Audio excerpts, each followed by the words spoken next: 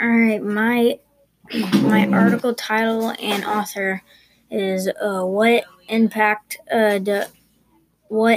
does inflation have on the dollar value today? And the author is Evan Tarver. My example from the article is first the impact inflation has on the time value of money is that it decreases the value of a dollar over time.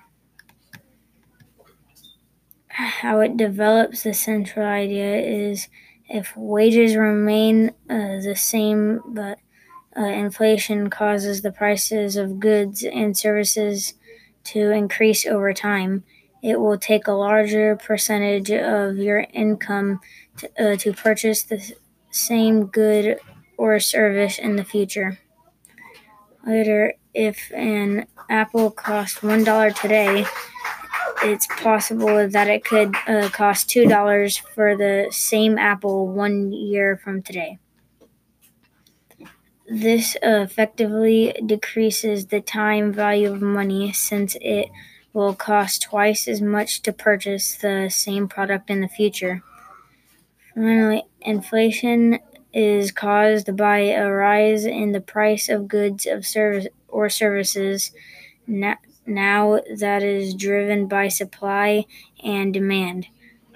A rise in demand can push prices higher, while a supply reduction can also drive prices.